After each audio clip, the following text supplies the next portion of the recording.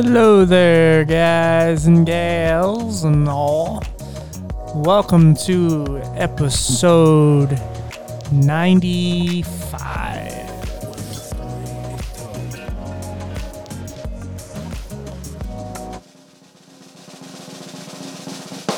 And I hit the wrong button. Dun dun dun.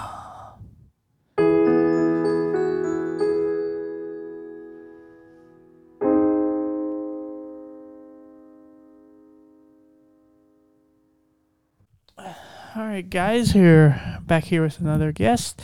Again, I've talked about Podmatch many times. It's been one of my favorite places to pick up guests and just kind of meet good people. And I don't know how many I've done, somewhere between 20 and 40. So somewhere in there.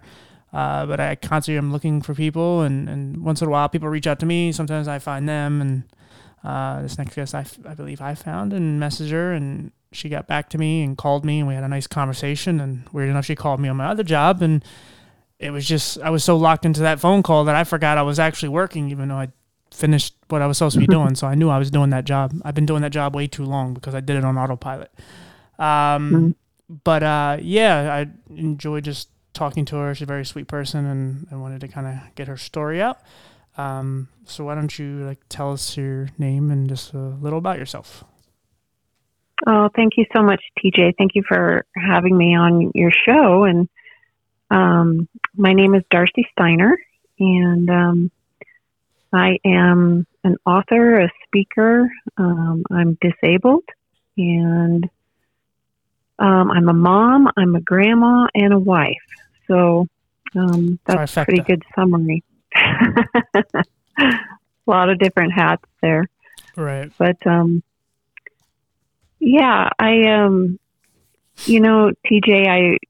when I read about your story, I thought, what an honor to be on your show, because you are doing such a beautiful thing by, sharing people's stories and letting them share what they have learned, whether they're disabled or not. But I just appreciate you for using your tragedy for something good.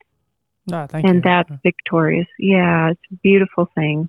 It keeps me going, though. It's honestly, when I'm not doing it and I'm home with my thoughts, next week is my birthday week, and I'm not really doing anything. I took the whole week off of my other job, and I kind of regret to a certain degree, because I know sometimes I'm just stuck with my mind, and my mind wanders into the worst places. But when I'm doing this, it really motivates me, because I know, one, I'm doing some good, but also just to be around other people that are just have these powerful stories and they're overcoming. And, even just being around you, or just being on the phone with you, talking to you the other day, it was just, you can feel that you're such a good person, but you can kind of feel the pain and some of the things that you've been through, even if I don't know the exact story, because, I'm still there, and I've been there my whole life. So, but it keeps me going, knowing that there's so many people that are overcoming with these horrible obstacles, or whatever you want to call them, hurdles or whatever. But yeah, no, I appreciate it. Like I said, it's something I enjoy doing, and I'm going to continue to do for hopefully a long time. We'll see. What day is your birthday? Wednesday, October 6th. Okay. I'm going to give you a call. Okay. I will look forward to it. Now you have something to do on your birthday. Yeah. And I'll look forward to it too. So I appreciate it. Good. Yeah, so where would you like to start? Would you like to start with your disability? Because you said you're disabled. You didn't say why or what from. Want to start there? You bet.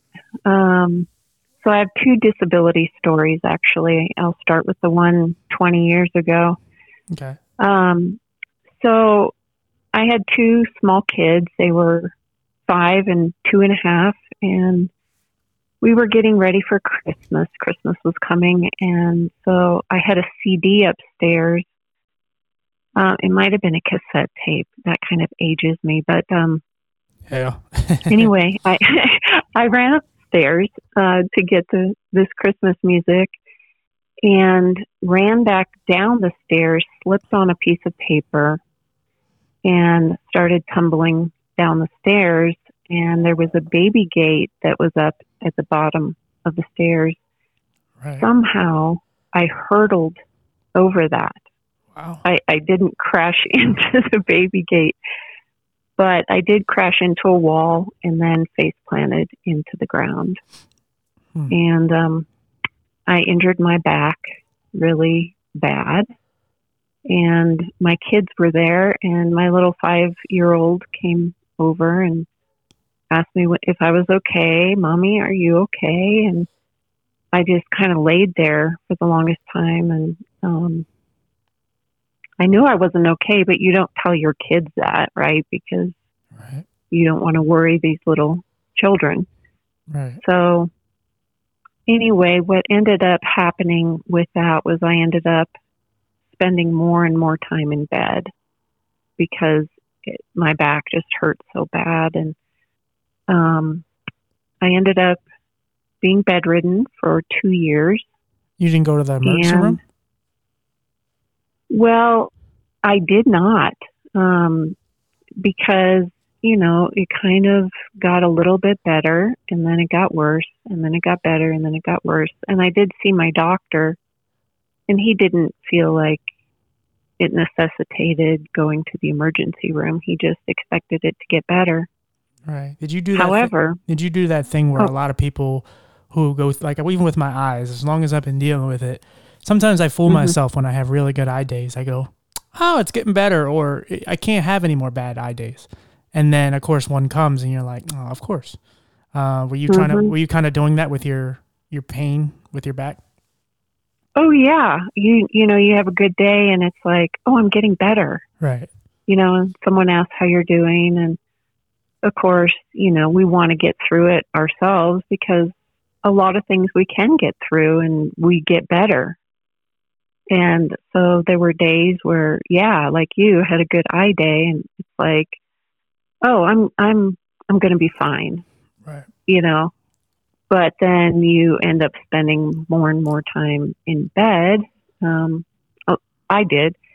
And what ended up happening with that back injury is it initiated a condition that I developed called complex regional pain syndrome. Mm-hmm.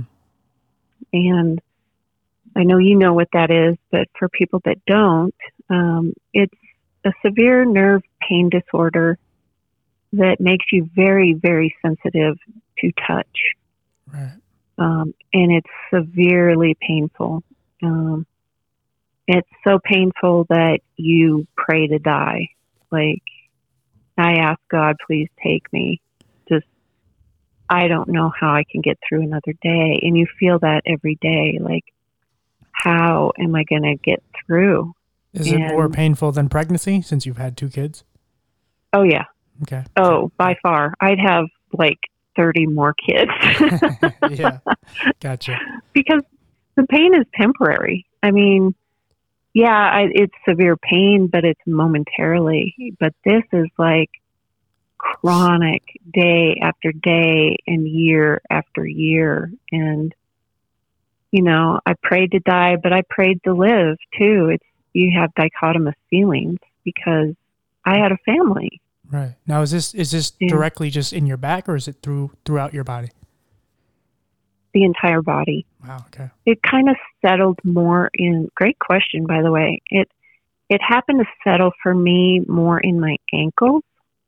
I don't know why. No one knows why.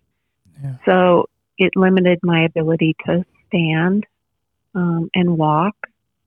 And so I started crawling to the bathroom, and then we got me a commode to put by the bedside. So I was thankful for that. It's funny the things that you're grateful for, but I was thankful for a commode. And people don't know that's a toilet. A lot of people don't know what that is. Okay, yeah. Because my grandma says that, so I know. And I didn't know when she said it to me as a child, and she kept saying, use the commode. And I was like, what the hell is that? And then, so, yeah. Yeah, it's a portable toilet. Yes. And, I was grateful for it, but there were also days where, I mean, this is being really honest, but, Of course. I would excrement in it and not have anybody to empty it until the end of the day. So, I'm laying in bed and sometimes I had to smell that all day, but it's something that you get used to and have to live with. And my husband, thankfully he had his own job, his own business. Mm-hmm. So he was able to be flexible, which helped greatly. And our church family stepped in to help us and brought meals and that kind of thing. But yeah, the day-to-day pain of not being able to walk, and since I'm sensitive to touch, I was sensitive to touching and having my children touch me. And that is what hurt me the most. Right. It was the emotional pain because I wanted to communicate to my kids how much I love them through touch, like how we did before. And I wanted to take them to the park like we did before. Right. And that was no longer possible. My interactions with them for a while were just them climbing on the bed and playing a card game. I remember playing I Spy with my kids a lot, with different colors. I spy something red. You take like normalcy for granted. Like you think these things happen. Like with me, with my eyes, there's times where I've had such horrible bad eye days and I would just pray for good eye days. And now that I actually have some good eye days due to some minor surgeries and stuff, and I still don't appreciate it the way I should, and this is, because I've dealt with my eyes. You're, now 20 years in with this, but I've dealt with it my whole life. And what was normal and what seems normal to everyone else is it sounds great, just, hugging your kids and, but then something changes it and now you don't have it and your life is just completely turned upside down and you start to look at the times that you were with your kids and maybe you complained one time or you did that and you start to break it down to like the worst possible common denominator because you're just like, ugh, like I should have just appreciated that because I had it, and then you don't, and now you're looking at it from this different view of I can't get out of bed and I can't recreate those moments anymore. Right. You don't know what you're not being grateful for, right, until you don't have it anymore, and then you realize, wow, okay, it wasn't such a pain to bring a heavy diaper bag to the zoo. right. And it wasn't so bad to, do whatever, have to stop for gas while you had 2 crying kids in the car. Right. You just are so grateful for any moment that you have. I remember them, coming up. Adapting to a new lifestyle, it just seems impossible. It's like people, if you compared it to something silly, like, someone once asked me, like, they have a PC and they're like, oh, you have a Mac, what's that like? And I'm like, well, it's totally different. It's getting used to a totally new operating system is crazy. Like, because it's not that hard in some instances, but if you don't know what you're doing and you're just going on to something totally new without any real experience, it's like, what is this? And so when something like, mobility, in your case, in my case, my eyes just taken from me, you have to adapt to a whole new world that's really not made for you anyway, but was made for you before. And you're used to just living life comfortably in the sense of just body function. And now you're having to adapt to, oh, I could barely walk. It's, especially when you're starting from the very beginning, you're at the first step. It seems like inconquerable, like you can't overcome it. Yeah, and you're right. It's that the very beginning, it does get easier because you get used to it and you do adapt. Right. But what was interesting to me was the kids adapted fairly quickly. Kids are so pliable and they just kind of went with it, and they would come and climb on the bed, or my husband set up a TV tray which that might also date me too, but we put up a TV tray and a coloring station so that they could be near me and near a window. And I had a camera next to me on the bed, so I would take their pictures so that I wouldn't lose that time, Right. that I would still have memories. And one thing that I regret is that I wish I were in more of the pictures. I was embarrassed. I was embarrassed to be in pictures with my kids where I didn't have makeup, or I'm in bed, or I'm not showered. And so there's not a lot of pictures of me during those, couple years I was bedridden. Yeah. There's a few more when I then was able to get in the wheelchair. But, the depression, of the kids would go to a soccer game and I couldn't go anymore. Would you say that was more crippling than the actual condition? If you know what I mean, your depression. Wow. Yeah. It definitely made things worse. Yeah. The emotional part added to the physical part. So, I think, when you're in that situation, you don't know how to stop the depression. Like, it's just, I'm missing out on life. And why, God, did you give me 2 kids if you aren't going to allow me to raise them? And so there's anger. It's like,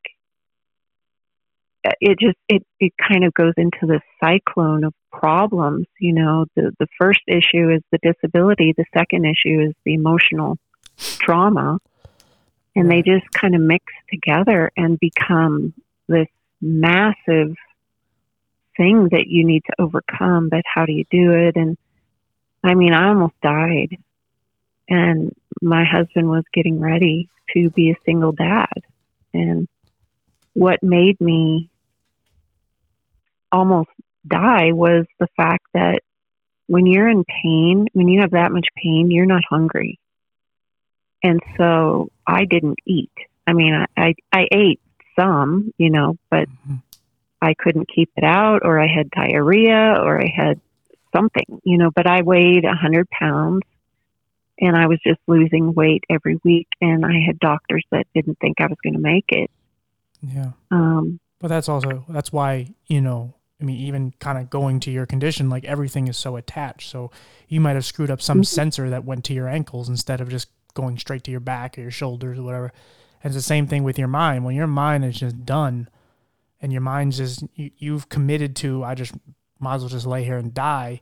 The rest of your body is going to go like, okay, we're not going to eat. We're not going to do this. We're just going to lay here. And that's why they say to people who are like have cancer or some sort of horrible disease, if they are already willing to give up and you're not supporting them and you're not help getting them through it, the body's just going to go with it. And if they had a chance to beat it, it's out the window now because they have already committed to death.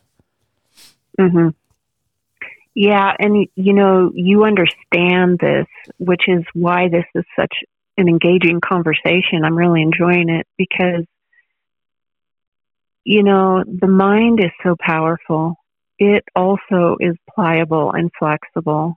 And had I learned some of the things that I learned later, if I learned them earlier, I don't think I would have gone through the trauma that I did.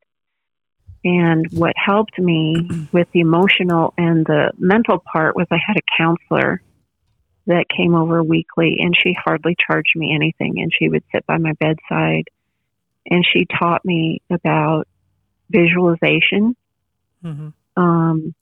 and, mindfulness and meditation and positive thinking and just different tools that I could use to help me think differently. And so that really did help me. I visualized walking again. And I would go for walks every day in my mind. And that was so powerful. It's a very powerful tool to use your mind and tell it something different than what your body's telling it. Like we can have control over how we perceive this. Yeah. And that did start making some changes for me. And I'm also a believer in God. And so the Bible helped me, different biblical verses helped me. And the fact that previous to my fall, I had enrolled in a master's program for nutrition. Okay. So I had received some books about nutrition. And I couldn't sit up for very long, but when I did, I would begin to read some of this nutrition stuff because doctors couldn't figure out what was going on with me. And I had been to so many doctors. My counselor actually advised me, she goes, just stop for a while and try some of your own things. So I found this protein shake that I asked Mark to make for me. And in doing that, I learned that it's much easier to drink calories than to eat them. And so I began drinking these protein shakes, and that shifted my weight loss. And that helped me gain a couple pounds. I gained some hope, and I started being able to sit up for longer. And I started going to a therapy pool, which was amazing because I took my first step there after 2 years of not being able to walk. I took a first step in the water and that had to be very learned surreal. to walk. It was. Oh my gosh, TJ, it was like, you know, when you watch a baby begin to learn to walk, it was like that. My brain had forgotten how to walk, so it had to be retrained. And the water helped, my body be buoyant. And so I didn't have to bear the weight. And my therapist had me hold on to the wall and was on the other side of me. And I put one foot in front of the other, and I just smiled. It was surreal. It was like, oh my gosh, maybe I can learn to walk again in the water. How is like the water on your skin being so sensitive? That's a great question. It was fine. I could still feel the pain because it doesn't take away all of your body weight. Right. It took away most of it, but there was still pain. And so it was still painful, but it's like, when you have an injured foot, you hurt your foot or you have a bee sting on your foot and you're still able to walk, there's pain, but you can still do it. So I did still have pain, but the fact that I could do it, and then each time I went, learned a little bit more and was able to bear a little bit more weight because I was gaining muscle back. Right. Well, some things that people don't know is, which is weird because our story is very parallel in some ways, because I think you had it harder in a way because you're dealing with it as an adult. I dealt with it when I was 4 because I had no skin and I basically had no flesh or anything on my body. So I was dying and I almost died and so on. But, I had to teach myself how to walk again with exercise bikes and so on because I was in the hospital bed for so long without, it was like 4.5 months without moving any muscles. They would take me to surgeries and so on, but so I didn't have the problem with my ankles or anything like that. I just didn't use my muscles. So you have like these dead baby, like deer legs when they come out. And so even if you didn't have this problem, if you lay in bed for long enough without using your legs or any of your, extremities, like you're going to, you're not going to function the way you would think. So even if you didn't have this condition, you would have to teach yourself how to walk again anyway. Yeah, it wasn't just because of the pain; it was the lack of movement, and all my muscles atrophied, including in my face.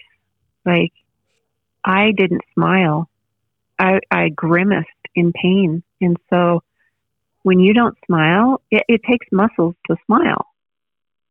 And because I wasn't smiling, I even lost the ability to smile, which people don't realize. If you don't exercise your smile muscles, your face muscles and expressions, you lose it. And I remember trying to smile again, and my cheek muscles would quiver. And that was kind of scary to me too, that, wow, you don't realize when you don't use it, you lose it. Right. You really do. And it doesn't take that long. I think it takes like 2 weeks for you to really lose a lot of muscle mass of not using a body part. But I wasn't using any body parts, so the water helped me regain muscle in my arms because I was doing arm exercises as well as walking. And then eventually I was able to do it on my own, and I went to pool therapy twice a week.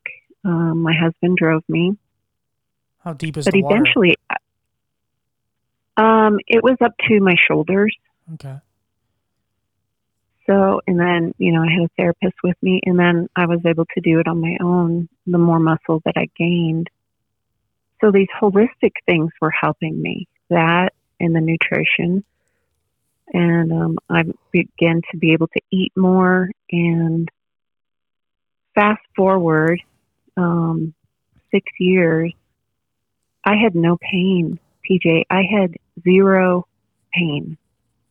And I earned my master's degree in holistic nutrition. Before you go to that, did you get a? I mean, you said you 2 years went by and so on. And you didn't go to the doctors, but like, did you get a diagnosis? Yeah. Like, did you know what your problem was at any point within those 6 years? I didn't until into when I was in a wheelchair. Oh, okay. Finally, I did have a nerve conduction test done. I had a lot of tests done, and they said probable. You have probable CRPS because it's so hard to diagnose. In fact, I just had a nerve conduction test done that was normal, and I'm disabled now, and they say I have CRPS. However, my nerve conduction test came back, well, your nerves are better than average for most people your age. Wow. But the same doctor diagnosed me with CRPS, and she said, I still think you have CRPS.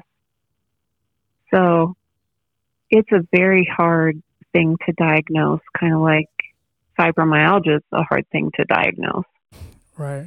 A lot of those chronic illnesses just are really hard to diagnose. Mm-hmm. So again, it's probable, it's not a solid. But what else is it? No one knows, and I seem to just fall into that category. It's definitely nerve, though, because it's throughout my body, and I do feel in my feet the pins and needles. When I try to walk now, I know we haven't got to my story now, but it feels like I'm walking on corkscrews. Does it kind of feel like when your feet fall asleep? Sometimes there's like a little pins and needles type of feeling within that paralysis or whatever you want to call it. And sometimes. Yeah. And so because I don't have that all the time, I did last week. I mean, every day of the week, it was like, okay, what's going on now? But it felt like my particularly my right foot, was asleep that wouldn't wake up. And so that, that's a nerve problem. Yeah, right. And the fact that I'm always cold, my feet are freezing all the time, even in July. Wow. So now, does it feel cold on the out, like to the touch? Does it feel cold? Like if someone were to touch your feet, do they feel cold to other people? Or is it okay? Oh, so your feet just actually get really cold. It's not just like a feeling in your mind that just it feels cold to you, but it really isn't. No, it's really cold to other people. Wow. And and that's one of the symptoms of CRPS. In fact, one of the symptoms is that one limb is colder than the other. And it's interesting because my left foot is colder than my right foot, but I have more problems with my right foot. Interesting. So, yeah, it's weird, nervy stuff. And nerve pain is really hard to treat.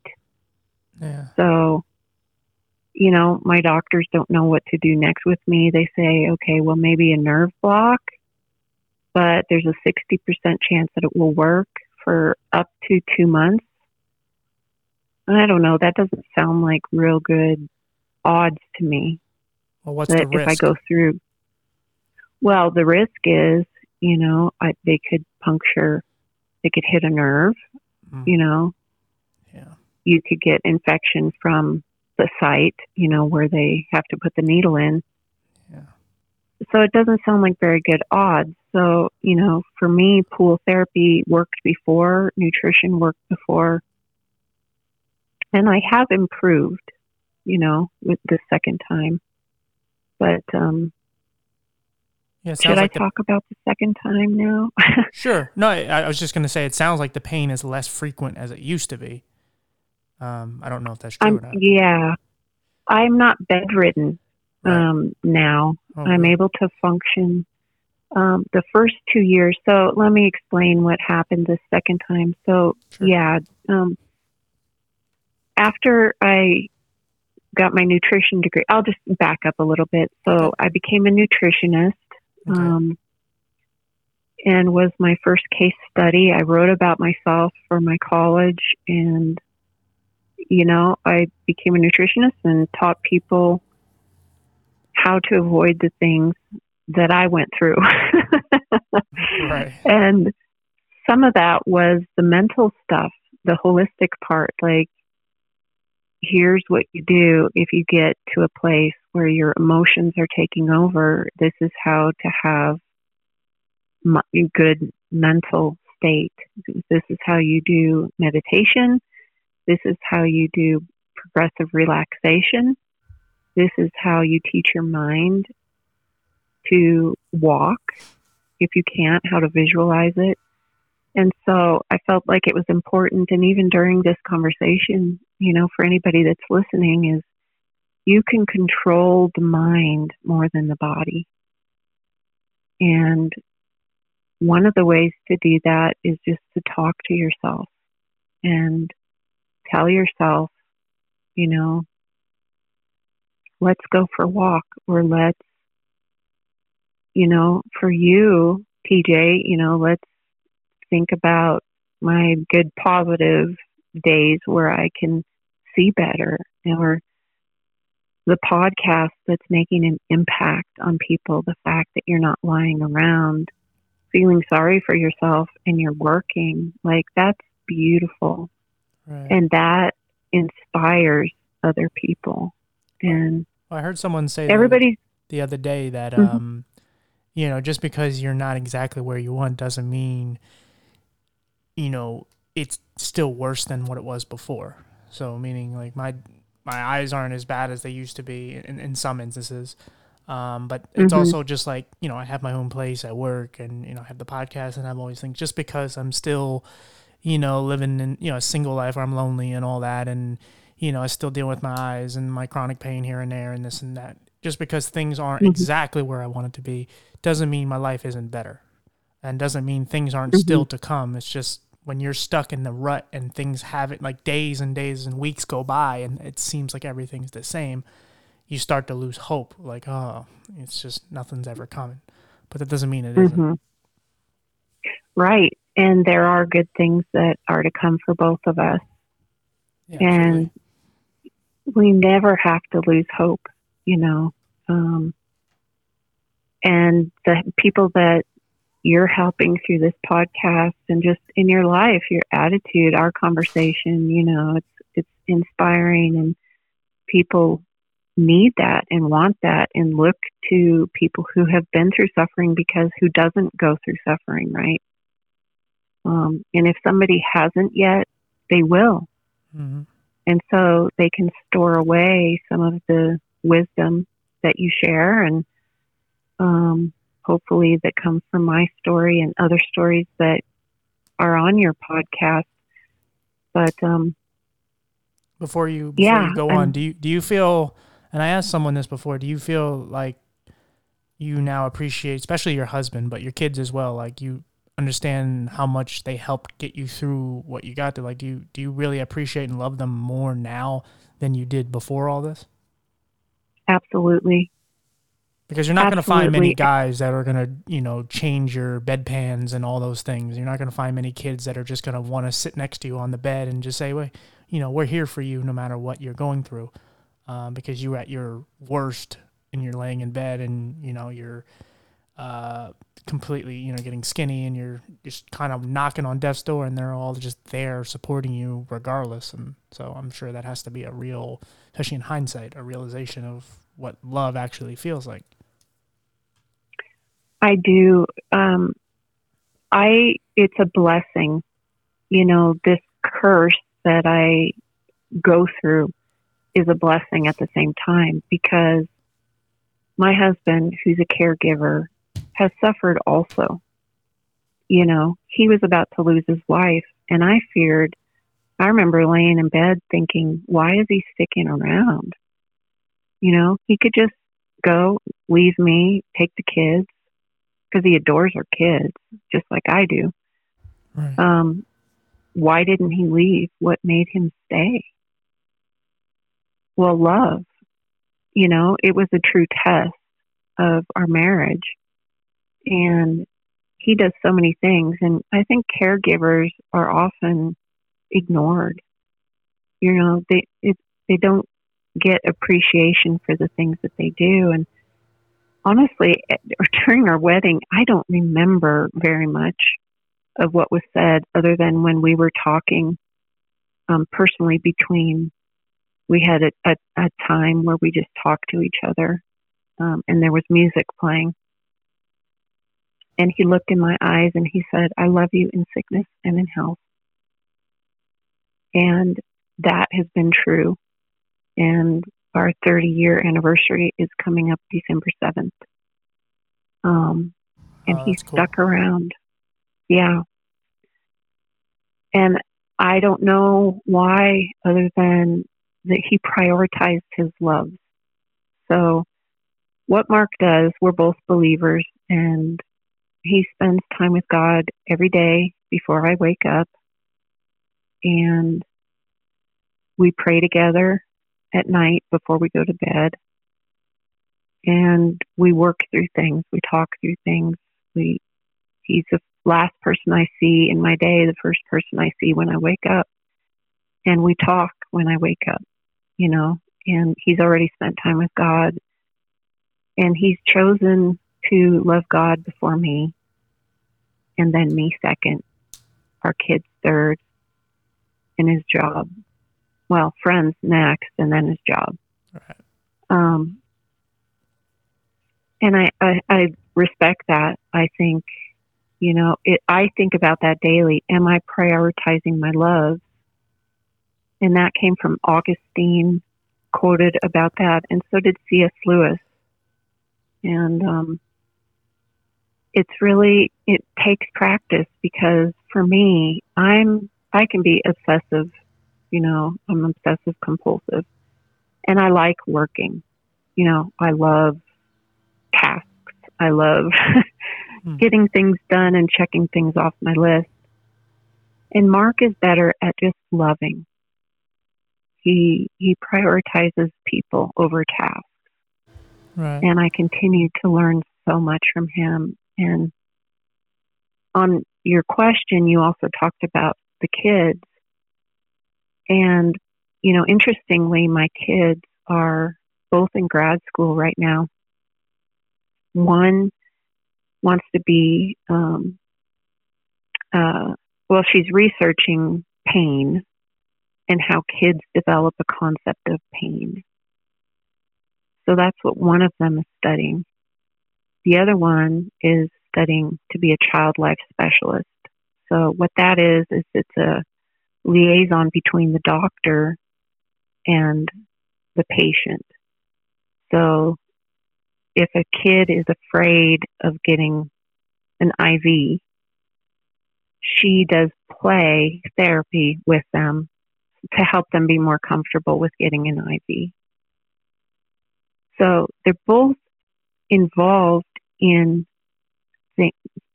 helping people. And it wasn't Mark and we didn't train them to have that kind of compassion. Their life experience did. And that wasn't my choice. Okay. They learned it from how they grew up. They learned compassion from watching their mother struggle to get better and be in a wheelchair. And it shaped them. It formed them. It was formative for them. Well, that's something I wanted to talk about in my second year of doing this now, where I wanted to kind of focus on not only just this, but I wanted to do more of talking to, caregivers and family members and people that are directly affected by the people who have these horrible conditions, because they don't get enough credit. A lot of times they're overshined by the person who is, obviously struggling, which makes sense because, they're the ones that are dealing with the most mental and physical pain. But then we don't really talk to the real good caregivers, whether it's an actual just caregiver or someone, related, a husband, wife, whatever. And they matter so much because, doing this stuff alone is really hard. Even back to what we said in the beginning of starting from the beginning, a lot of times it may be, a bunch of steps where, you're trying to get to the basement door, but to us it looks like we're climbing Mount Everest because it looks so far away and there's no way we can attain what we want to try to get done. But when we have that support system around us, it does make it a lot easier. Yes, and if you ever want to talk to Mark, he has people that come to him about caregiving because they learn that he's taking care of me, and all of a sudden recently there's been people flocking to him who are also caregivers, and there's not really, that we know of, a very good support system for caregivers. Right. And they are overshadowed, and people don't realize the suffering that they go through. And he suffers a lot alone. Yeah. Because he's not going to pour that out to me and make me feel guilty.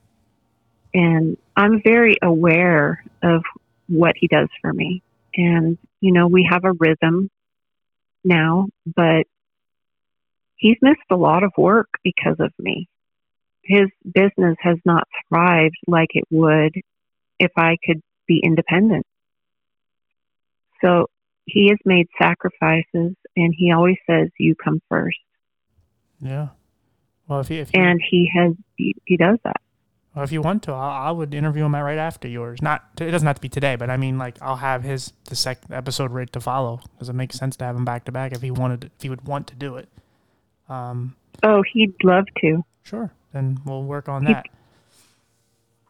Yeah, he'd love to speak into that and help in any way that he can, because honestly, I think he's an exceptional caregiver.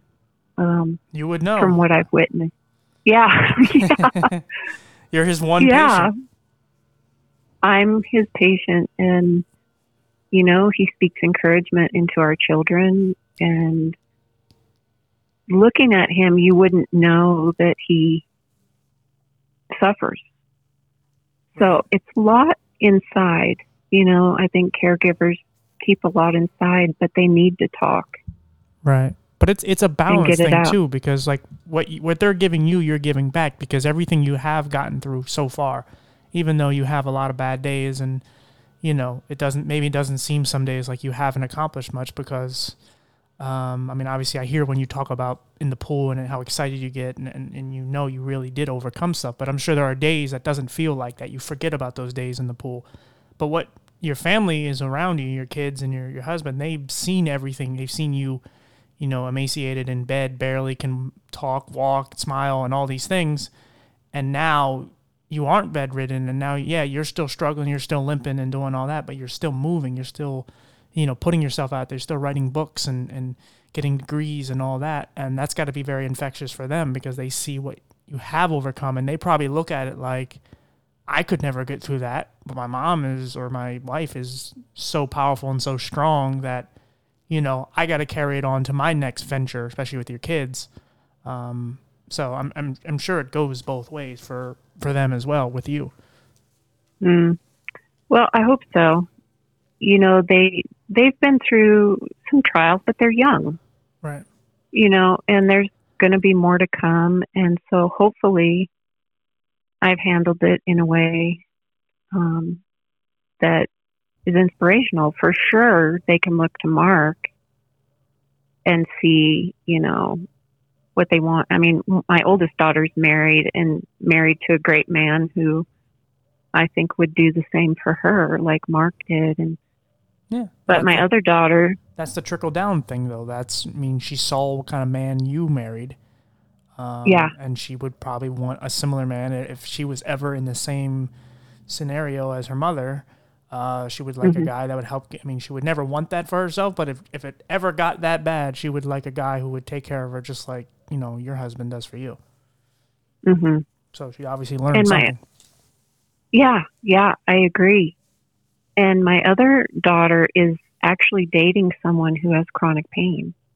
Oh, there you go. But there's another thing that is great because there are so many shallow, horrible, ignorant people in this world that would never even give someone like that a chance. And because she saw what you went through and she could never judge it, and she's seen someone else battling through it, like she had a heart for it, and saw somebody who she looked past whatever he is, whatever he lacks or whatever he doesn't do that the average guy can do or can't do.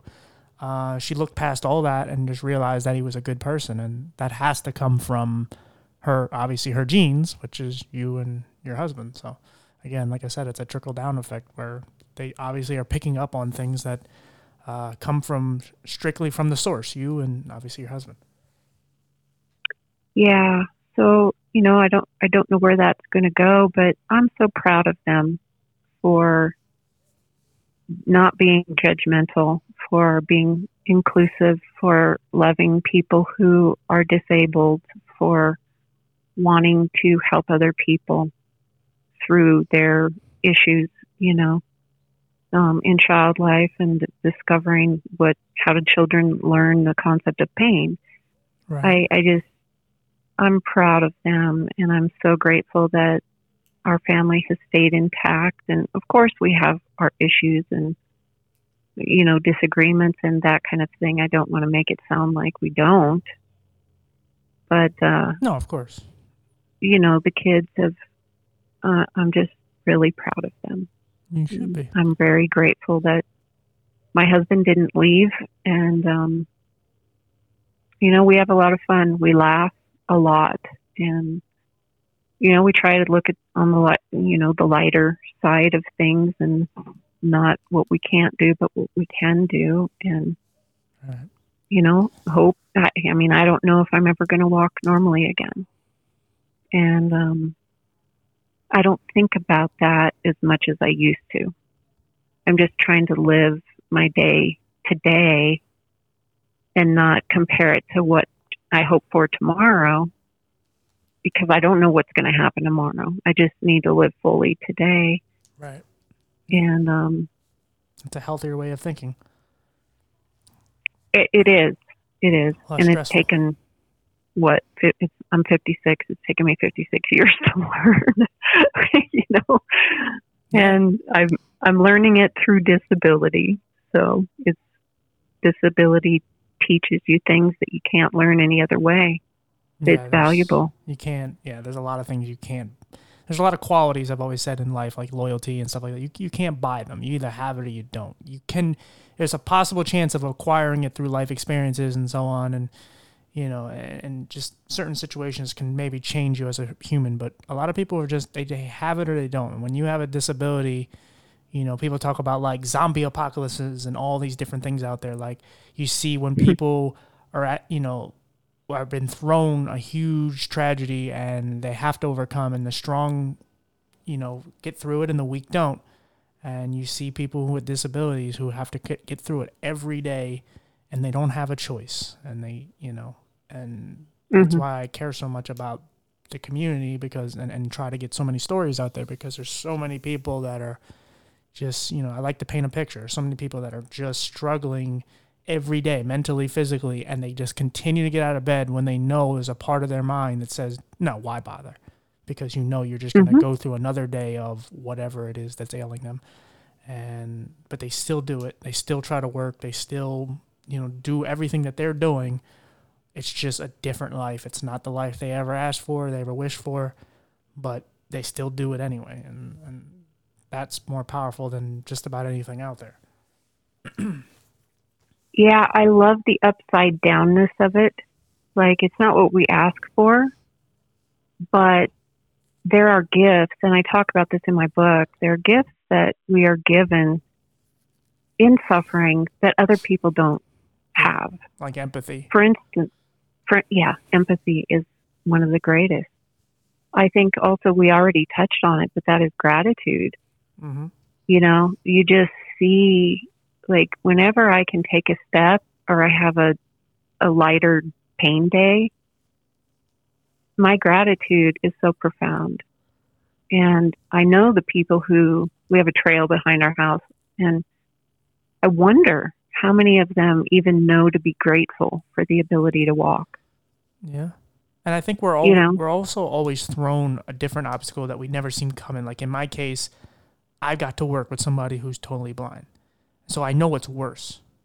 It seems like people with disabilities, I interviewed a guy who was paralyzed from the shoulders down, my friend Phil, and he was feeling horrible for himself because he was 19, he got into a motorcycle accident, doing something stupid, and he went off a cliff onto train tracks. And now he wrecked his life, or at least is what he thought. And then as he was kind of recovering, feeling sorry for himself, he ran into a guy who was paralyzed from the jaw down. And he was cracking jokes like, hey, man, what's up? And you know, why you look so down? I have to control this. I have to control every function in my body with my jaw. But you can still move your arms.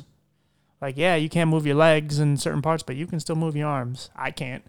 And I think a lot of us are always, we get to feel what's worse. And we never, and then we kind of come around at some point and just go like, okay, like for you, like you can walk.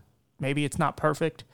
But you can walk, and obviously you've seen what worse was because you were there, and so that's something we kind of get this situation thrown at us, and it's like we can see what's worse. A lot of people can't see what's worse than them because what they feel is worse than them is like poverty, like homelessness, or you know, somebody in a wheelchair, or whatever. They look at that and see that that's different, but they can't wrap their brain around.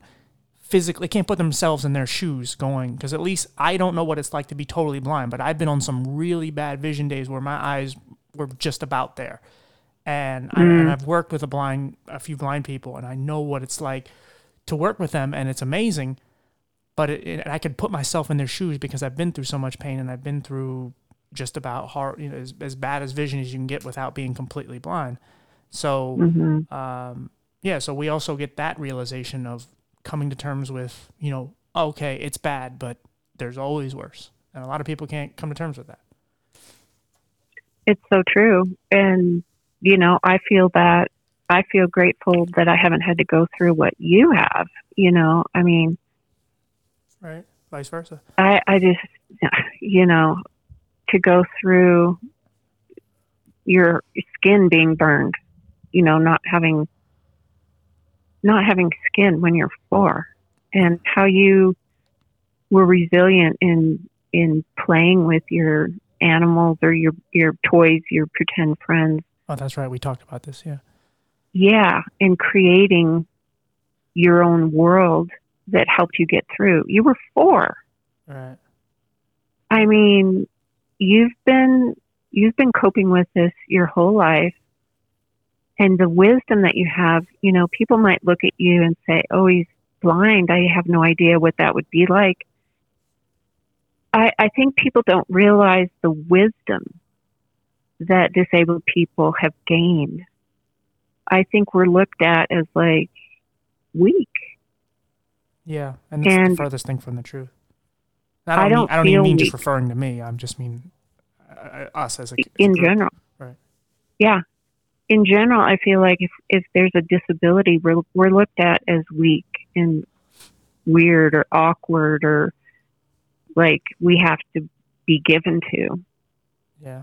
And I feel like I have things that I want to pour into you before you go through suffering so that you can handle it better. Yeah. You know, I want to give. I would bet every set I have that the strongest people in the world are people with disabilities. And I'm not saying that just because well, I guess I am because I'm close to it, but everything that I've endured and everything I've heard from just you and others, and it's just what they have to endure. And it's not just the first initial, okay, I got into a car accident. That was the most painful part of it. It's the rest of it that goes with it. Because a lot of the most paralyzing part of your life is the mental stuff, but also just all the stuff that has been like I should go back. The disability isn't always the worst part of it. It's always obviously the mental health stuff that comes with it, but also the life that we have to try to morph into. That's not made for us. I've always said it's kind of like a house without a door and a window, and we have to try to find a way in. And we have to make this world work for us. It's not the other way around. And a lot of times it's impossible because there's so many, like for me, one of my biggest things to overcome is every time I get to a place where I'm like, I'm going to fix all this stuff in my life, and I start breaking stuff down, and then I run into the one thing that hurts people with visual impairment and blindness all the time: transportation. And it's a constant fluctuation of my thoughts of trying to battle it. But, there's always these hurdles. 75% of us are unemployed, and that's not, you can say part of us play a part in that. There's a lot of lazy people, and I get that. But there's a lot of us that would love to work, but sacrificing our disability, one, and two, finding the right job where people will actually accept us and put in the right, they would give us the right tools to make that job happen, because we are great workers and we are very loyal, and we tend to become great workers because we're so happy that you gave us an opportunity that we're willing to prove it every day and show you gratitude because you gave us an opportunity that most people wouldn't. And so life like that is so hard for us that we tend to, that's the part of the disability that is probably the hardest for most of us, because if it was just, life was just normal for us like it is for everyone else, it's just we have to kind of, do a couple little things a little different. It'd be one thing, but no, they're the hurdles that get thrown in front of us. That's why some of us are so scarce about, bragging about simple things that everyone else has, like jobs, and like I have my job, or I have my own place. It's like, how many people can say, well, I have that too. My wife has that. My kids have that. But you didn't have to go through what I had to get what I got. It's totally different. So the strength that people with disabilities have, to me, immensely outweighs what most people go through. I mean, there's death and there's a lot of tragedies and stuff, but I don't know. It just seems like people with disabilities every day have to go through mental and physical pain, and they have to weigh their options, and we have to think differently. We have to be smarter. We have to think outside the box way more, because the box that we're in is unfeasible. We can't live in that box, because that box is not made for us. So we have to constantly have new things and invent things, and we have to try to just live, like I said, in a box that it doesn't fit us. So, I would bet everything I have just that people with disabilities are the strongest people. Maybe not physically. I mean, physically in a mental sense, but it's just like I said, we go through so much, and you just don't know how much the average person. Because some people's pain. That's why I love the invisible movement, the invisible disability movement, because, you don't know what someone's going through. You just think, oh, they're that, and they have a limp. Right. But you don't know what pain they're going through. And even with the mental stuff, you don't know what someone is struggling with right now. They're struggling with their own identity. They're struggling with their own sexuality. They're struggling with whatever. and they want to cry right now, but right now they're giving you this fake smile just so you leave them alone. So yeah, there's a lot of the strength that comes with us. Yeah, and another thing that kind of goes along with that, another gift, is the gift of perseverance. Yeah. You know, because you have learned how to persevere more than the average person, Right. which makes you stronger.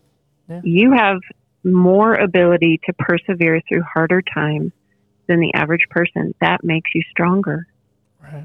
And yeah, the creativity of trying to figure out, how do I reach that since I can't walk and go get it? Yeah, exactly.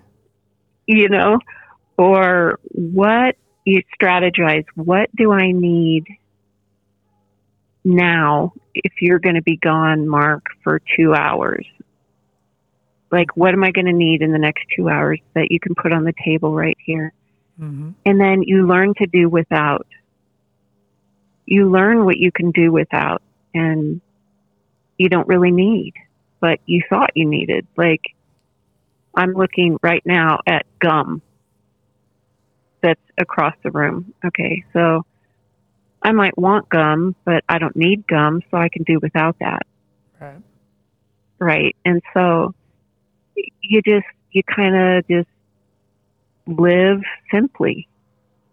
Yeah. We don't need all this stuff. We can minimalize and not need as much as the average person thinks they need for their comfort.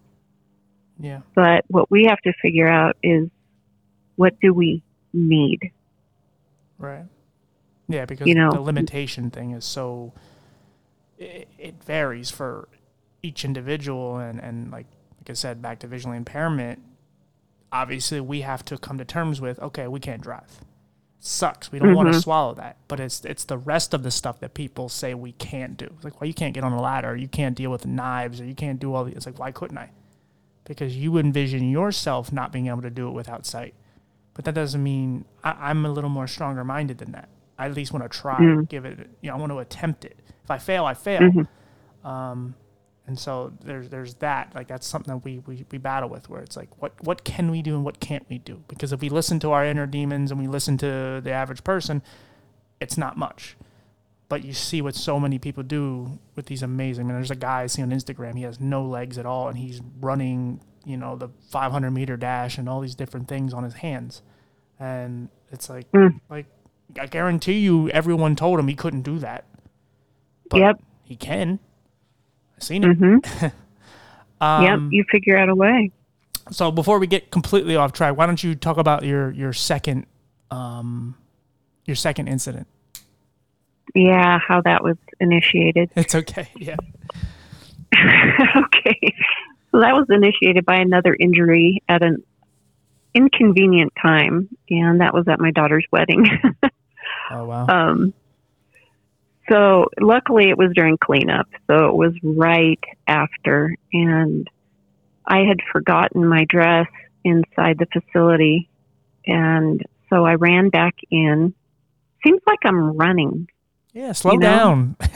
I need to slow down so I stop hurting myself. But God. I know. Can you believe it? I'm either running or I can't walk. Did you frame that piece of paper, by the way? Oh my gosh. It was just one piece of paper that was a drawing that one of the girls did that was on the stairs. And it should have been harmless, but it wasn't. Yeah. So I don't think I saved it, but right. I should have. But what happened was I ran in to get my dress, and the chairs were stacked up against the wall, and they were the heavy wooden chairs that you put out for a wedding, and they weren't secured in any way. So one of them, as I was running, slid down and hit my ankle. Ugh. And it happened to be the ankle where most of my CRPS just kind of settled. Mm-hmm. The exact same place. So it reinitiated this pain, and I knew my life was different for a long time to come. I just knew it. I knew that this was a big deal. And most people thought that, okay, a sprained ankle, 6 weeks, you'll be fine. So after 6 weeks, I tried to push it and walked more than I should have. And I got, what's that called? In both feet.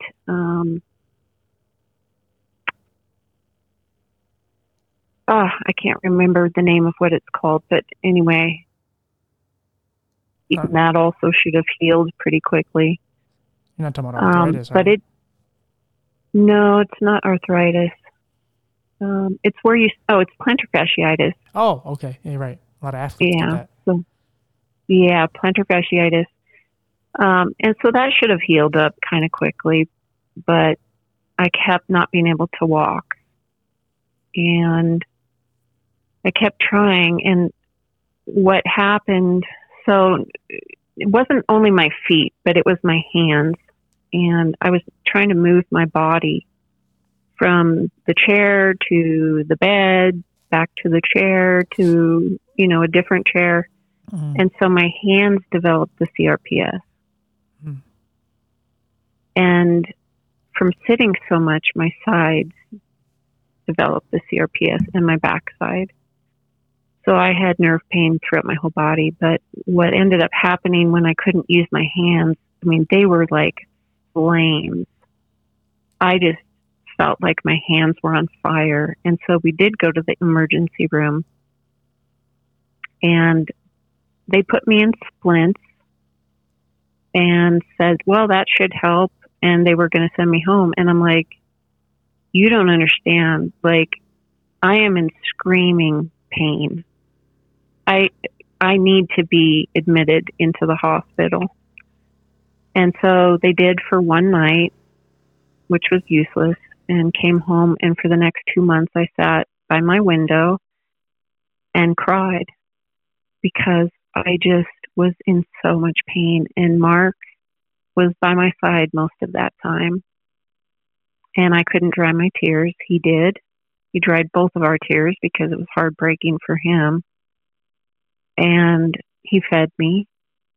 And he bathed me. And he helped me on to and off the commode. And TJ, I'm going to be vulnerable here again. I still had my period. And I'm going to the bathroom in the commode. Right. And if that isn't embarrassing, I don't know what is. Yeah. And he would look at me and he would say, I love you. Do not worry about this. It's no problem. Don't worry. And he would affirm his love for me. And he just took care of me. And eventually, my hands got better. They still hurt. But I typed a book anyway. Well, there's like this unwritten code between like men and women where, women want to be ladylike and always want to kind of feel attractive for their man. And, they don't want certain things, their man to see certain parts of them or certain moments, like being on your period, because you don't want to gross the guy out and lose interest and all these different things. And obviously you've been together for so long, so you see everything. But, that's probably, and you're in such a vulnerable emotional state at that point where you're just, and you probably feel so gross and ugly and all these different things, and he's got to see it, and you probably just think like, even there's probably a small part of you that's just going like, oh my God, like he's never gonna ever want me sexually, or he's never gonna be attracted to me ever again because this is what he has to see. Yep, he just saw that, and not just once, but over and over again, Right. And thankfully right now I can take a few steps. And I have a scooter that I get around on. And so I can take a few steps to go to the bathroom. So I don't have to use a commode. Right. That's good. And, but anyway, so the hands got better and the feet have gotten a little bit better. And I'm at the point where, like I said, I don't know if I'll ever walk normally again. But the first disability led me to get my degree in nutrition. And the second disability led me to write a book. Mm. And so different dreams have come true because of disability. Yeah. These dreams wouldn't have come true were it not for my disability, because space was carved out for me. Like, what am I going to do while I'm sitting? Because I sit all day. Yeah. So what am I going to do? And my hands are hurting, but, you know, I typed a book over the course of a year. And yeah, it might take me longer to do things, but I did it. And I did it to provide hope. I wanted to write something that would be kind of lighthearted and bring hope. And I share pretty vulnerably about some of the stories that I shared with you today. Right. And I share stories about other people with various kinds of disabilities and biblical stories of people with disabilities. Yeah. And I talk about the blind men, you know, and it's just, there's gifts that come because of disability. And that's what I wanted to share. Was I wanted to show the upside of disability. Right. I just of did pain. I did an interview with a woman yesterday, and we were kind of talking about something similar to this. We were talking about mental health and just how, you know, obviously a lot of great things come from dark places and so on. But one of the things that always has bugged me with mental health and depression and all these things is a lot of people don't talk about it in its entirety. They talk about it on a surface level, or when someone shoots up a school or stuff like that. But they don't talk about just every specific part of it. And you just, if you don't, there's a lot of people out there that are going to hear this story or hear any story where you're talking about your mental health, and you're talking about you're going through it so quickly by going, yeah, I was sad and I was anxious, and then I took some medication, I was better. And so then there's people going to hear that and go, well, I have all these dark thoughts and I want to kill myself. And gosh, when you don't when you don't talk about it, they think they're the only one that's going through it. So in your case, like talking about, you know, on your period and all these different things and having to go in the toilet and all that, like a lot of people might think that, like, you know, because we're all at one point feel so vulnerable and we think that we're the only one going through this. And so if you leave these, you know, these horrible but, you know, very inspiring things out of your story, you just say like, yeah, you know, yeah, or you just skip steps and you just say like, yes, I fell and then I got better. And you leave out all the really horrible stuff. There are people that are going through that right now and will hear that and go, I guess I'm the only one. No one's talking about it. No one is this honest and raw about it, because, you know, how many people, especially women who are sensitive and you know, worried about their image and their look and being pretty and all that, how many women are going to want to come out and say like, yeah, like I was on my period and my husband had to wipe me. And it's amazing that you come out with that and you admit that. And there's nothing, I love true honesty, and some people get turned off by it and whatever, and that's on them. But, you know, how many people are struggling with coming out and telling those stories, and they haven't heard someone like you even attempt to share that kind of stuff because they think they're the only one. Because again, why would anyone share that stuff? Because it's embarrassing. Yeah, I agree. We have to. Yeah. Because, I mean, vulnerability breeds vulnerability, right? Yeah. So if we don't share vulnerably, then other people aren't going to be able to tap into that and learn how to do it themselves. But those are the stories, those are the things that invite us in and make us feel like we're not alone and like we can get through this. And it's those hard places, you know, the thoughts that I had when I wanted to die. You know, even though I had kids and a family, it was a struggle. Yeah. And that was very real. That was a very real struggle. Like, I want to die, but I don't want to die. Well, sometimes, and how do you deal with it? Sometimes life just feels like your whole life is just trying to not be alone. But then what you realize is even when someone's laying next to you in bed, you can still feel alone. Like you think being alone is just being physically alone and there's no one around and no one cares and you don't have anyone to call or touch or anything. But then there's times where that is the case and you're presented with love and you don't want the love because you feel so much hatred towards yourself and life and so on, and you feel like no one understands, which is why it's great to tell these stories, because there's a lot of people feel that, and then they feel so alone and there's no one like them in their circle. And so there could be 100 people living in their household and they feel so alone because not all 99 of them don't have the same problem as them. And so yeah, it's weird because we're always trying to overcome our loneliness, and loneliness has many different, it's kind of the same definition, but it means different things to different people.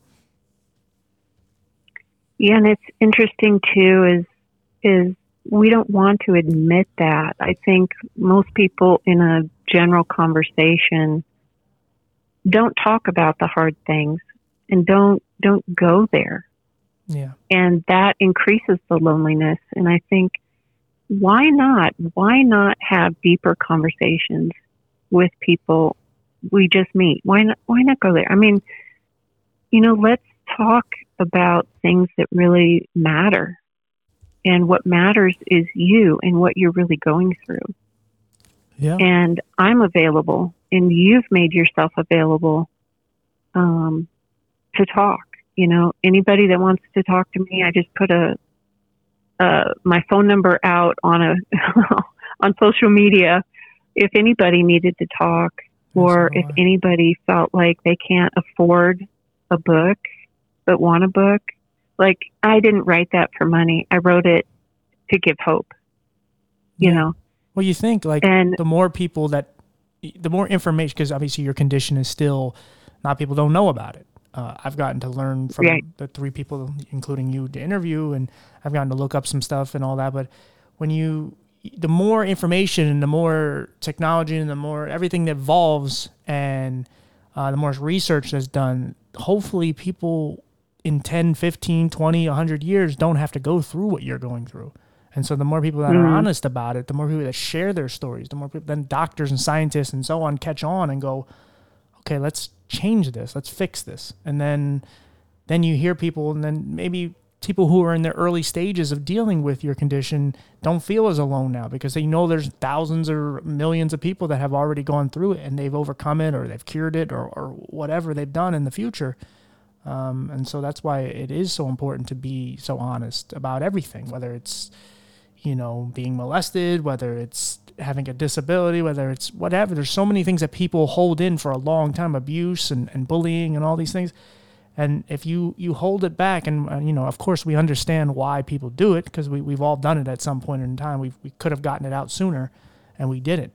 It took a long time of humility and just coming to terms with a lot of stuff.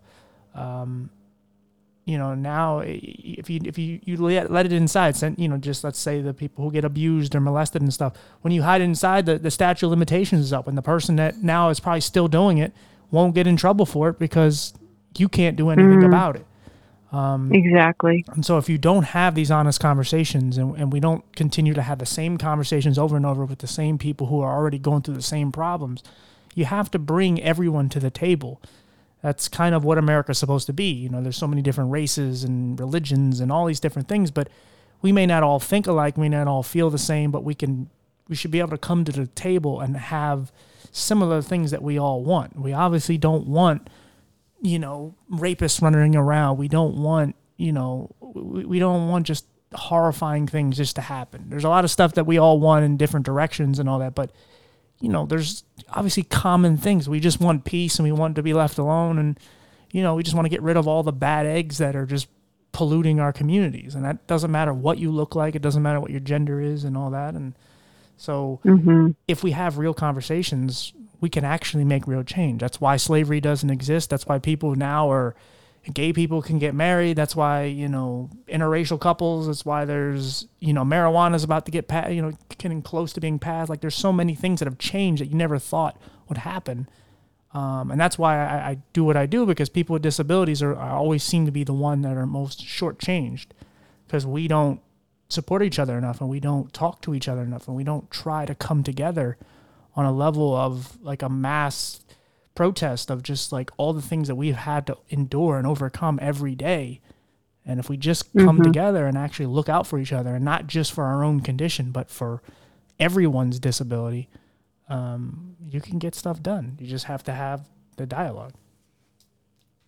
Exactly. And there needs to be a community of people that stand up for the disabled who aren't disabled. That too, yeah. And having conversations, for instance, at my therapy pool, they started having little kids be able to have swimming lessons in there. And I talked to the director of the pool and I said, this is not going to work. Do you see that man over there? If a child runs into him, he's going to drown.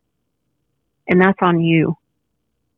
Like, a therapy pool should be a therapy pool, but there were so many parents that were saying, oh, my child is cold. Can we do swimming lessons in the therapy pool?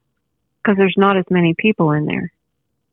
And so, I wrote a letter. I was in tears certain days, seeing different people leave that needed to be in the therapy pool because the swimming lessons were overtaking the pool. Mm-hmm. And I told them, I said to these people who were in the therapy pool legitimately, I said, you need to talk and tell them how you feel. And I don't know what it is, why people don't want to say what they feel. Like, everybody agreed with me, yet they wouldn't stand up and say, there should not be swimming lessons in the therapy pool.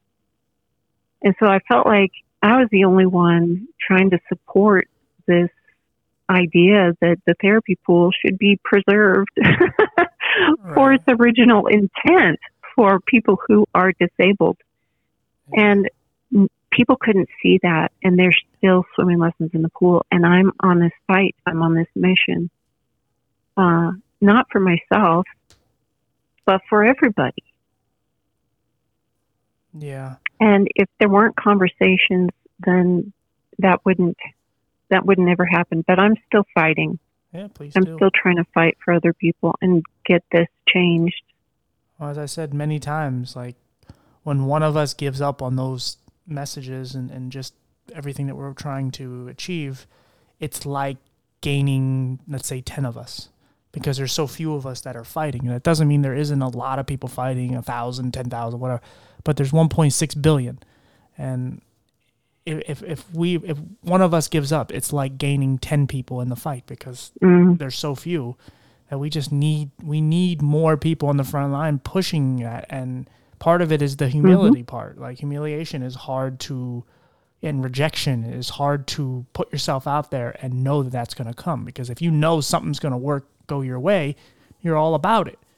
And but when you go to whatever McDonald's, you're going to leave there with food. But maybe they may not have exactly what you want, but you can come up with something that you want. But they're not going to just turn you away, or at least they shouldn't. And so, when you put yourself out there and say, like, we need this, and you're like, right, guys, and you hear crickets, because, they want that, but they want that when other people aren't around and you can talk in your private life. And it's like, that's not what we want. Unfortunately, the only way we can make these changes, again, back to what we were saying, to make these changes so that others, like, so people don't go through what you and I went through. So others don't go through with all the people that are struggling out here. We make the changes now. In 10 years, people, or whatever, however long, people with disabilities are going through the same exact thing will never have to go through the same thing. They don't have to worry about asking for, permission or whatever. They won't get denied going into places. They won't have to, be embarrassed to say, hey, I have a disability and I need special privileges to, or, whatever, to get whatever it is, like the pool. They need special time with an instructor. They don't have to be embarrassed to ask for that, because it's now the norm. Right. So that's why the conversations are so helpful. yeah, they are so helpful. And people who have come before us that have fought for, access into buildings. Yeah. I'm in a wheelchair, and the only way I can get in is with a ramp. So the fact that somebody fought for that before us helped me. Right. And so what can I do to help, generations that come after me? I think that's a great point. And it happens through conversation. Yeah. And awareness. Yeah, absolutely. Talk about your book. Obviously, I kind of get the idea, but what was the inspiration? Sure. and kind of what's the tone and what's it about? Sure. So it's called Beauty Beyond the Thorns. And then the subtitle is Discovering Gifts in Suffering. Okay. So it's interesting. It started out very different than how it turned out. I like it better how it turned out, but it was a spiritual inspiration. And I started blogging. I lost my dad. And my dad was an art teacher. And he was in an assisted living facility. Sorry for your loss. And he drew pictures for people and gave them away. He would put them on a mat. He would mat them so they'd be really nice. And he just gave them away to everybody in the assisted living facility. He would learn their name so he could write a personal note on the back. And he had this gift that he gave. And when he passed, I was so inspired by the way that he gave, even up to the day he died. And I felt like I wasn't doing that. And I prayed for a gift. I'm like, what can I give like my dad did? And it was scary to me to put my voice out there, but I started a blog.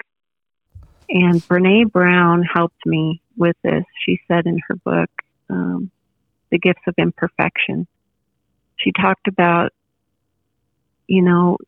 when we strive for perfection, we don't do anything.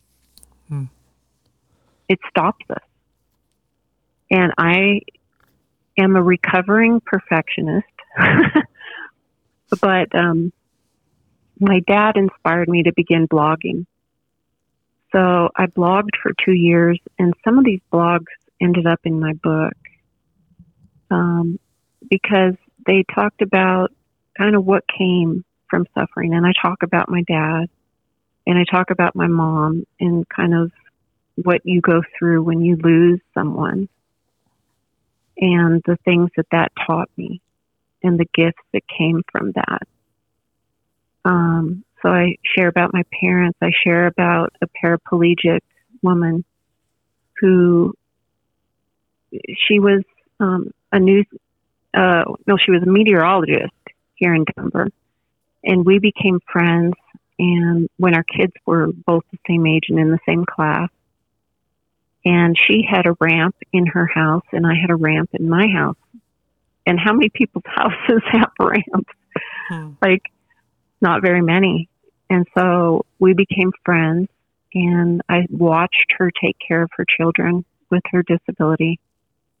And she inspired me so much. So I share about her story and the faith that I saw her have. And she is my example of faith, of having faith in God and getting through her daily life. And she was so happy.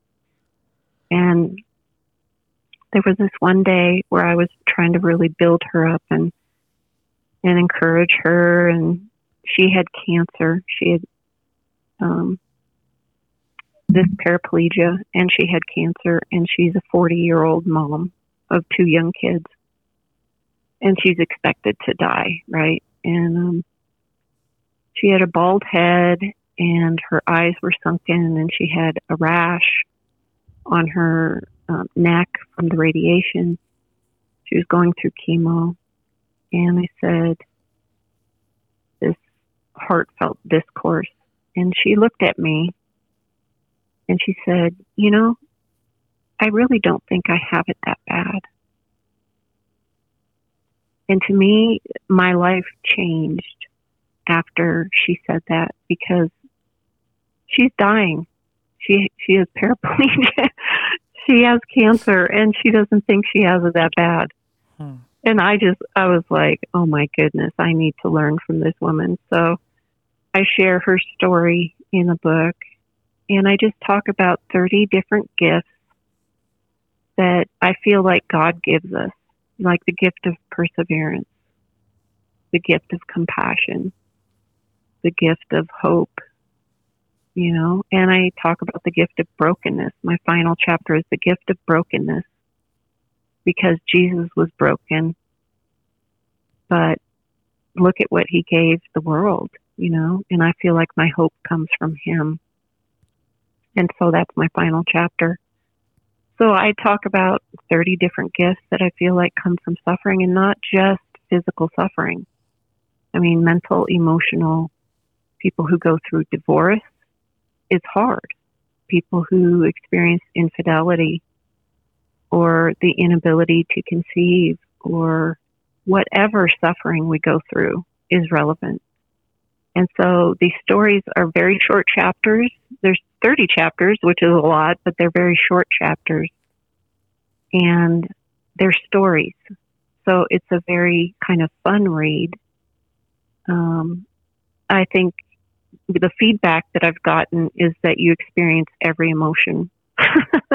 Like you cry, you laugh, you relate. And so anyway, it's a book of stories about the upside of suffering. That's awesome. Yeah, you tend to learn a lot more from the bad than you do from the good. Like those, no kidding, those darkest days, the days when it's feeling like it's hopeless. Somehow, when you pull yourself out of that, you kind of, even when it happens again, you're more adjusted to cope with it. Doesn't mean you cope with it the best way you could, but it's a little more familiar. And then you start to really learn and realize, like at some point, you got to learn how to like step back and realize like holy shit, I am very strong, because I don't know how I'm still here, because I don't. Right. Because I made a pact with myself a long time ago. I remember. I don't remember how old I was, but I remember it was in a Home Depot with my mother, and I was feeling so down and just so frustrated and sad, and she was buying stuff for, like seeds for planting and all that, and I sat there, and in my head I just said, look, I'm kind of tired of you crying, I'm tired of you bitching, I'm tired of you all these things. Like, do you want to kill yourself? Because if you do, let's just figure a way to do that right now. If not, if you want to live, let's just live. So we'll make a pact. If we're not going to attempt to live, we're not going to attempt to turn this around. Let's just find a way to end it now.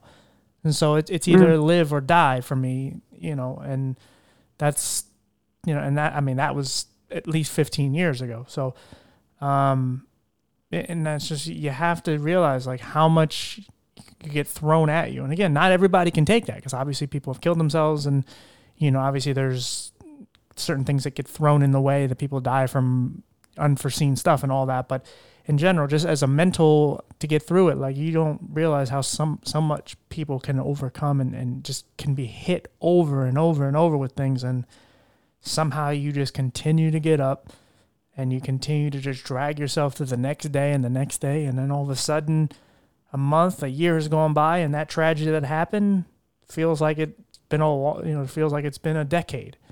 Maybe it has, and now you're still going, and then the next thing gets thrown at you, and you're like, okay, that wasn't as bad, because I endured all those other things.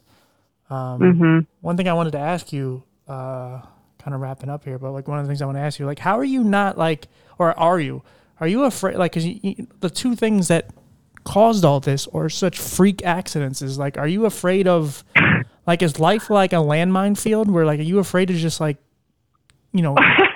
every object in your house? I mean, it's a silly question, but also like, I'm being honest too. I know.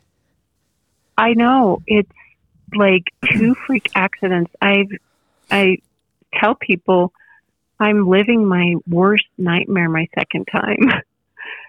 And because I used to walk every day, I loved walking. And that very thing was the thing that was taken away from me twice. And I was a volleyball player.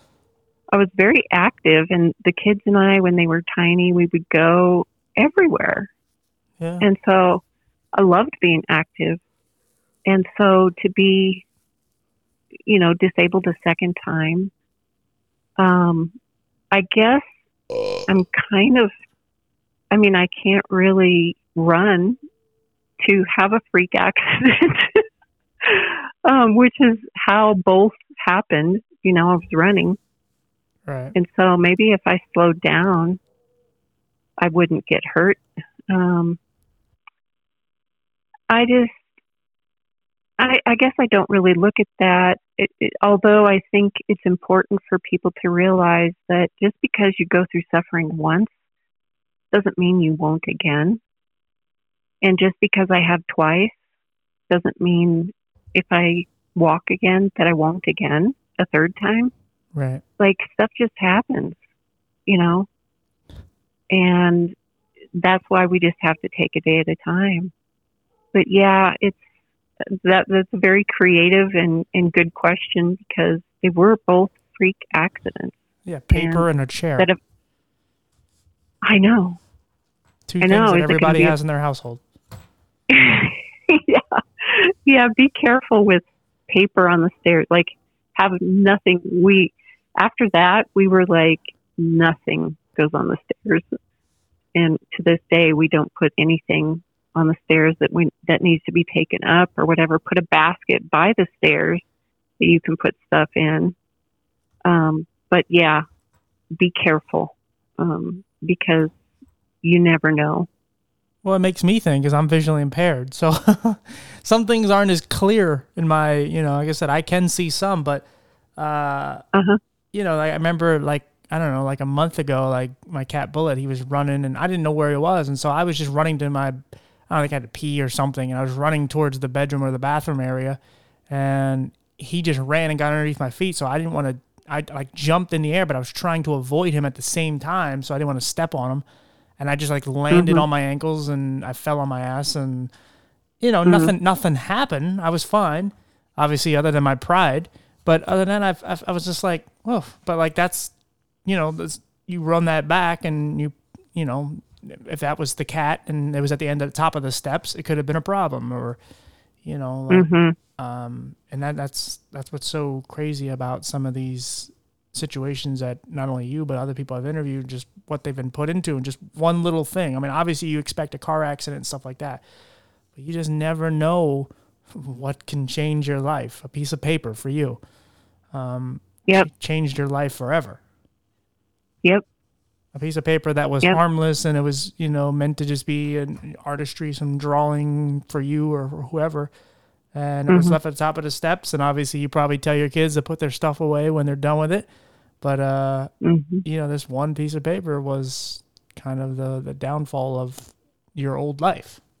And that's how. Exactly. And it's crazy. And that's why I was wondering, how you don't just, especially since it happened a second time, how you don't just, see a lamp or something and just kind of avoid it, just anything. Yeah, I am very careful. If there's a cord, I won't walk over it. I won't, I won't have my scooter go over it. I won't, it has to be moved.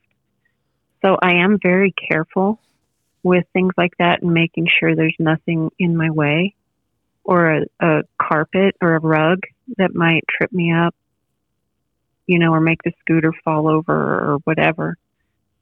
But I think slowing down would have helped me. Yeah. I was always in a hurry. Yeah. So I think take life as it comes, slow down, but kind of a motto of my life is I do have to do everything twice. Is that, do you feel like that's life teaching you a lesson? You were in a hurry, and now you're going to have to sit here and think about everything you did because you don't have a choice? It's a harsh way of looking at it, but that's kind of what happened. Well, yeah. I mean, I lost part of my book, so I had to rewrite it. So that I had to do twice. just so many computer things I have to do twice. It's like, oh man, where did that go? It went somewhere. So I have to rewrite it or redo it. And my husband's just like, okay, just do it again. You just have to do it twice. It's just kind of a motto. So I'm hoping this stops that too. But I'm also 56. So, when we get older, different things happen. I just went to the eye doctor and he's like, I don't know how you can see out of these glasses. I'm like, I can't. I've been having a hard time. I see double. And, so, but when talking to you, it's like, well, that's really not a big deal. I just need to be grateful that I'm seeing double, that I can see double. Yeah, it might be a way to fix that for you. And it's just sometimes when you're stuck in some sort of rut and you're in the same place for so long, it just becomes, your normal just becomes a different normal. It's like, oh, okay, this is what it is. But there is a way around it. Sometimes you just get lost in it. You forget that like there might be a way to correct that part of your body, your eyes. You might be able to see better. It's just maybe you're so lost in chaos and pain and all that you don't feel like that could ever be fixed. So you go, well, I guess this is what it is, but you probably could correct that. Yeah, and they did give me a script to correct that. Oh, good. There you go.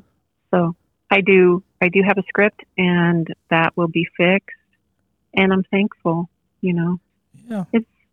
It's hard to get out.